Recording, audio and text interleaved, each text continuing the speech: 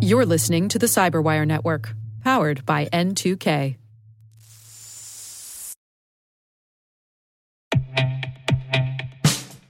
And now, a message from Cyberbit. Mastering cybersecurity is like mastering a sport. You build muscle memory through rigorous practice, then you train as a team to foster cohesion while operating under pressure. Like athletes, cybersecurity professionals thrive on hands-on simulation. But traditional courses, certifications, and open-source labs won't build you a winning team. You need Cyberbit.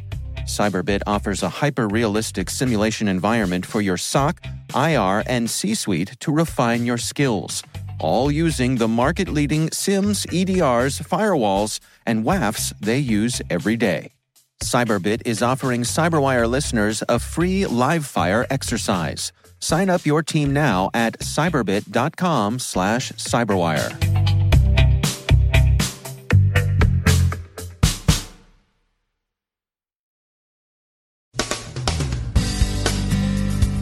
A leaky API may have exposed Salesforce customers' data. TSMC reports a virus in its semiconductor plants. TCM Bank discloses a paycard application leak. Ransomware in Hong Kong. The unbearable, irresistible urge to monetize data.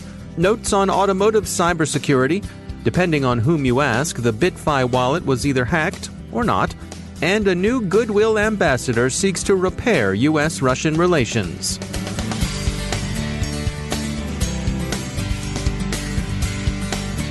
From the Cyberwire studios at Data Tribe, I'm Dave Bittner with your Cyberwire summary for Monday, August 6, 2018. Salesforce has warned customers that a leaky API may have inadvertently exposed their data. The widely used customer relations management software provider says it found the problem on July 18th. According to Salesforce's disclosure, the leak affected a subset of Marketing Cloud customers who used its Marketing Cloud Email Studio and Predictive Intelligence products. The source of the issue is thought to be, Salesforce says, a code change the company rolled out in the first week of July. There's been no evidence that the exposed data was illicitly obtained or maliciously used by any bad actors, but of course absence of evidence isn't evidence of absence. Sure, they say that about Bigfoot and remote viewing, but it's true nonetheless. In this case, affected customers would be well advised to take precautions, perhaps heightened awareness to the possibility that their Salesforce data might be used for social engineering. Late Friday, Taiwan Semiconductor Manufacturing Company, TSMC, shut down operations after it was hit by what's been vaguely characterized as a virus. More information is expected this week. TSMC is a major supplier of chips to Apple. The company did say it was not the victim of a hacker, which might indicate that this issue was either a glitch or the work of an insider. Again, more information is expected soon. Taiwan is often the subject of Chinese industrial espionage and other forms of cyber attack. The preliminary reports have aroused the usual suspicions of the usual suspects, but any attribution would be very premature. TCM Bank, which provides about 750 community banks in the U.S. with an option to offer bank-branded credit cards, disclosed that a misconfigured website exposed data on card applicants between March 2017 and July of this year. The information includes names, addresses, dates of birth, and social security numbers. A small number of Hong Kong healthcare IT systems have been infected with crypto ransomware. There's no ransom demand reported yet, so whether this is a serious criminal attempt or some casual side effect of some other activity is unknown. The hood, who's apparently behind Grand Crab ransomware, is sore at On Labs. The South Korean cybersecurity company recently developed and made generally available a vaccine against his malware. This understandably cut into his profits and, well, he's upset. He's retaliated by sending Bleeping Computer an alleged 0-day for an On product. With data drawing the attention of commercial, criminal, and intelligence services the way meat draws flies, the U.S. Census Bureau is working to secure its 2020 census, the first one to be fully digital, against data theft. The attraction of data and the pull toward the monetization of information would seem so strong as to be virtually irresistible. We heard a strong case for this made Friday at the Billington Automotive Cybersecurity Summit in Michael Chertoff's keynote address. The former Secretary of Homeland Security and present head of the Chertoff Group thinks that autonomous and connected cars, that is, the soon-to-arrive generation of vehicles that are even more connected than the ones we drive today, will collect enormous quantities of information that many will find irresistible. That is, many will find the prospect of monetizing such data irresistible. Chertoff pointed out early signs of insurers wishing for more data on how people are actually driving, and he warned that this, in some respects, legitimate interest could lead to unpleasant forms of surveillance and loss of privacy. That criminals, too, would be interested in monetizing that data goes without saying. Chertoff mentioned Silicon Valley's recent realizations that not everything is ducky with response to the personal information the captains of digital industry currently sweep up, and he suggested that the automotive industry should consider and learn from the experience of Facebook. One wonders the extent to which Facebook itself has fully reflected on and learned from its own experience. Unless Facebook, as Talleyrand is supposed to have said of France's restored Bourbon monarchy, has forgotten nothing and learned nothing, there's an example of that pull in the social media giant's recently disclosed approach to banks. They'd like ways of gaining access to customer financial information through their platform, the better to provide goods, services, and an advertising demographic that would be susceptible to rifle-shot marketing. The banks are said in the Wall Street Journal's account to be leery of the approach, as well they might be. Another keynote address at the Billington Summit might give social media pause. Senator Gary Peters, Democrat of Michigan, in an aside during his discussion of coming legislation that would provide a more permissive, more innovation-friendly suite of automotive regulations, observed that it might be time to consider treating some IT firms as utilities, particularly those social media platforms that enjoyed quasi-monopolistic market share. Back on July 24th, John McAfee, cybersecurity pioneer, cultural gadfly, and sometime candidate for the Libertarian Party's nomination for the U.S. presidency, tweeted the following about an absolutely secure cryptocurrency wallet he was involved with. Quote, "For all you naysayers who claim that nothing is unhackable, and who don't believe that my BitFi wallet is truly the world's first unhackable device, a $100,000 bounty goes to anyone who can hack it." End quote. He added a version of the traditional poker table smack talk, money talks, baloney walks, which we bowdlerize because we're a family show. BitFi anteed up $250,000 of its own to sweeten the pot. Anywho, about a week later, it was reported that some guys said, yeah, they hacked it, and there's now a dispute over whether BitFi was or was not successfully hacked. CNET describes the hackers as led by a self-described IT geek in the Netherlands, who uses the handle @OversoftNL. On Wednesday, he tweeted that he and his chums @CyberGibbons, that's Andrew Tierney of Pentest Partners, and @GSuberland, that's Graham Sutherland, had popped open a BitFi, which they described as a stripped-down Android phone, and they got root access to it. So they wanted to claim the pot, but Mr. McAfee is having none of it because going root doesn't count. We quote, "The press claiming the BitFi wallet has been hacked. Utter nonsense. The wallet is hacked when someone gets the coins. No one got any coins. Gaining root access in an attempt to get the coins is not a hack. It's a failed attempt. All these alleged hacks did not get the coins." End quote. For it to be a hack in the relevant sense, the hackers needed to get all the coins, which they didn't.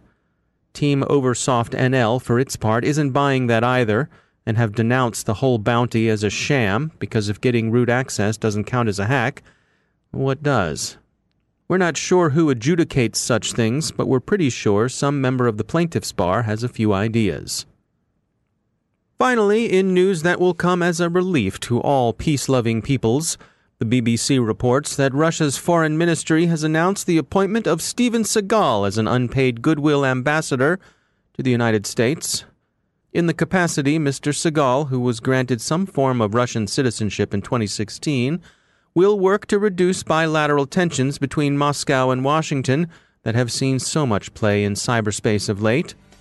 The CyberWire's political science desk, which has long been an admirer of Mr. Segal, especially his signature role as the Glimmer Man, thinks this appointment a better one than Mr. Dennis Rodman's former association with North Korean leader Kim Jong-un. We await news of an appropriate response from the U.S. State Department.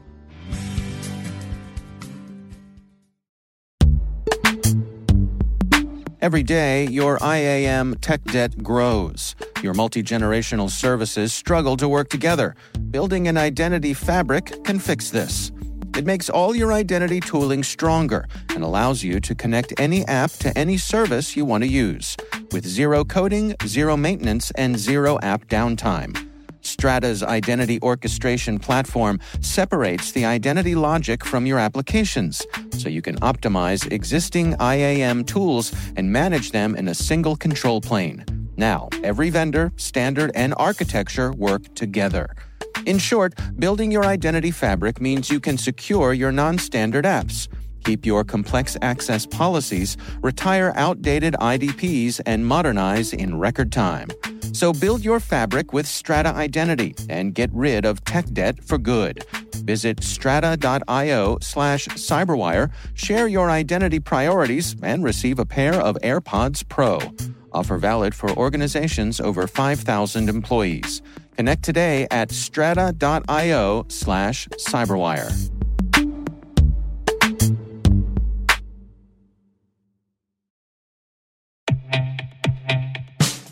And now, a word from our sponsor, 6 Sense. 6 Sense provides award-winning cloud-based automated endpoint and vulnerability management solutions to streamline IT and security operations. With its advanced platform, businesses gain complete visibility and control over their infrastructure, reducing IT and security risks and optimizing operational efficiency. With 6 Sense, you'll get real-time alerts, risk-based vulnerability prioritization and remediations, and an intuitive automation and orchestration engine so you can focus on your core business goals, confident in the knowledge that your enterprise is secure, compliant, and running smoothly. To learn why enterprises choose 6 Sense, visit 6sense.com.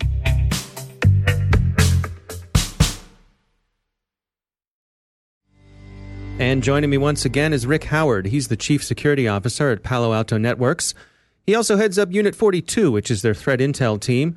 Rick, welcome back. I had a term come across my desk recently that I wasn't familiar with. It was super forecasting, and I thought this was something that I could check in with you on. Bring me up to date here. What are we talking about? Well, we're talking about risk analysis or risk assessment. And I picked up super forecasting because of a book I read a couple of years ago. It's called Super Forecasting, The Art and Science of Prediction by Philip Tetlock and Dan Gardner. Okay, and I love these guys have been writing about forecasters of things. Okay, and how does that apply? It applies to the intelligence community.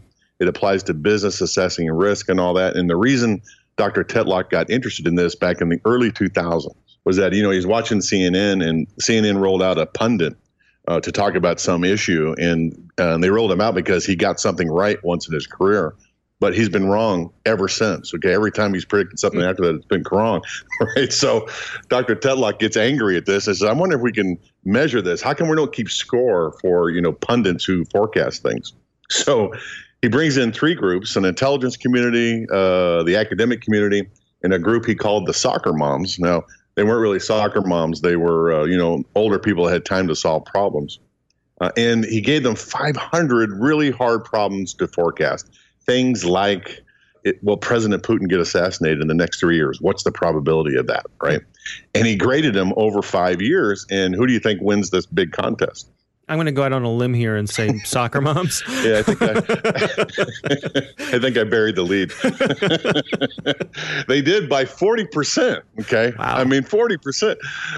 And there's lots of reasons for that Dr. Tetlock talks about in his book. But there's a couple of things I got out of that book that I wasn't doing in my own risk assessments. Right. And the first one was you have to time bound your predictions.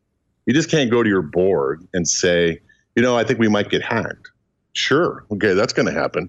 But if you change the question, it says, I think the probability of us being hacked in the next 3 years is, 2%. That's a different problem. All right. So that's the first thing I learned from all this. And as I was going through that book and a couple of other books that have taken up the banner here, and those two books are Measuring and Managing Information Risk, A Fair Approach by Jack Freund and Jack Jones, and How to Measure Everything in Cybersecurity by Doug Hubbard and Richard Seierson. These guys have all gotten on the bandwagon with Dr. Tetlock about how to be more precise and how you assess risk, right? And so, after reading all these things, I've realized that I have been doing this wrong for 25 years, okay? And most of us do it this way. We create these heat maps, these risk heat maps with, down the x-axis is how likely is something to happen, and on the y-axis is how impactful it's going to be. Right. All right. And we rate these risks from anywhere from 10 to 150 things that could potentially go wrong in our enterprises. Right. We rate them high, medium, or low, or red, yellow, and green. And then we sort them by color. So the red, drifts up and to the right, and the green sinks down and to the left. That's why they're called heat maps. But if anybody in my leadership chain would have said, gee, Rick, why is this one red versus yellow? I might have said something like, blah, blah, blah, 25 years experience, trust me, give me money, right? So, and admittedly, that has worked many of the times, but, at 25 years down my career, I'm thinking that there's got to be a better way to do this, right? And it turns out there is. If you read these books, you will find a couple of things, okay, that we need to be changing on how we think about risk in our own enterprise, right? And the first one is risk is a measurement of uncertainty. Okay. And it is a high confidence probability that we can calculate. It doesn't have to be high, medium, and low. And it turns out that there's a ream of research that shows that qualitative heat maps, like the one I just described, is just bad science. Right. And the reason it is that your definition of what high probability is different from what my definition of what high probability is. Even if I tell you that high probability is between 90 and 100%. Your cognitive bias is going to do to what you think it is and don't go by what the rules are. So we need to throw that entire model out completely, right? And then the second one is that all risk measurements should be time bound, okay? So we should be saying things like, what is the likelihood of a certain cyber event happening in the future, okay? So there's a difference then, okay? And you would say things like, what is the probability that your organization will experience a material breach in the next 3 years? That's the kind of question we should be asking ourselves. And instead of the word likelihood, you use the precise mathematical term probability. Now, don't get freaked out on me, okay? I'm not going to try to explain probability and stats this morning, okay? That's good. Because I won't be able to, all right? All right. But at least it's a more precise term, right? And so instead of saying a cyber event is going to happen in the future, you say material breach. And material is important because not all breaches are that big of a deal, right? If some bad guy hacks my website, I'm going to be embarrassed a little bit, but it's not material to my organization. However, if a different bad guy comes in and steals my intellectual property, I might get fired, all right? So it has to be material to the business. And thirdly, okay, it should say, instead of saying that sometime in the future, it's got to be some time-bound thing like I talked about before. All right, so you might be saying, geez, Rick, okay, how do you get all those numbers? If it's going to be mathematically precise, where am I going to get all this math? Aren't you just making it up anyway? Well, it turns out there are some mathematical tricks you can do to give yourself some more precision. Now, you've heard of things like Bayes' algorithm and Monte Carlo simulations. Sure. Yes. Okay. Now, these sound really scary. They're not that hard. Okay, they really aren't. Even I can figure it out. You can do most of this in a spreadsheet, right? And so I'm saying that we should change our minds about how we are assessing risk and give it some more precision going forward. Now, I did all this. I got all this together. Me and the co-author of How to Measure Anything in Cybersecurity, Mr. Seierson, wrote a white paper and presented this at the RSA conference a few months ago.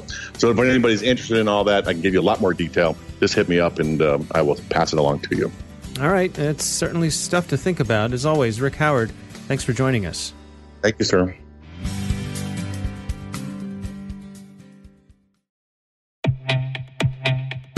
With over 8,000 threat hunters analyzing over 65 trillion signals daily, Microsoft works tirelessly with the federal government to keep our nation's data secure. This 30-year-plus partnership is driving mission innovation that is secure by design. Whether optimizing your existing defenses or tackling advanced threats with AI, Microsoft gives you the intelligence and the automation you need to defend at mission scale.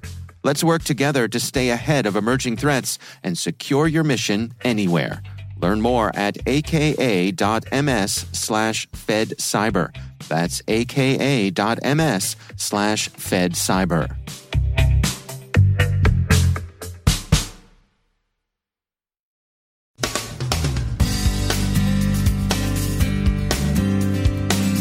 And that's the Cyberwire. For links to all of today's stories, check out our daily briefing at thecyberwire.com. And for professionals and cybersecurity leaders who want to stay abreast of this rapidly evolving field, sign up for Cyberwire Pro. It'll save you time and keep you informed. Listen for us on your Alexa smart speaker, too. The Cyberwire podcast is proudly produced in Maryland out of the startup studios of Data Tribe, where they're co-building the next generation of cybersecurity teams and technologies. Our amazing Cyberwire team is Elliot Peltzman, Puru Prakash, Stefan Vaziri, Kelsey Bond, Tim Nodar, Joe Kerrigan, Carol Terrio, Ben Yellen, Nick Valecki, Gina Johnson, Bennett Moe, Chris Russell, John Petrick, Jennifer Iben, Rick Howard, Peter Kilpie, and I'm Dave Bittner. Thanks for listening. We'll see you back here tomorrow.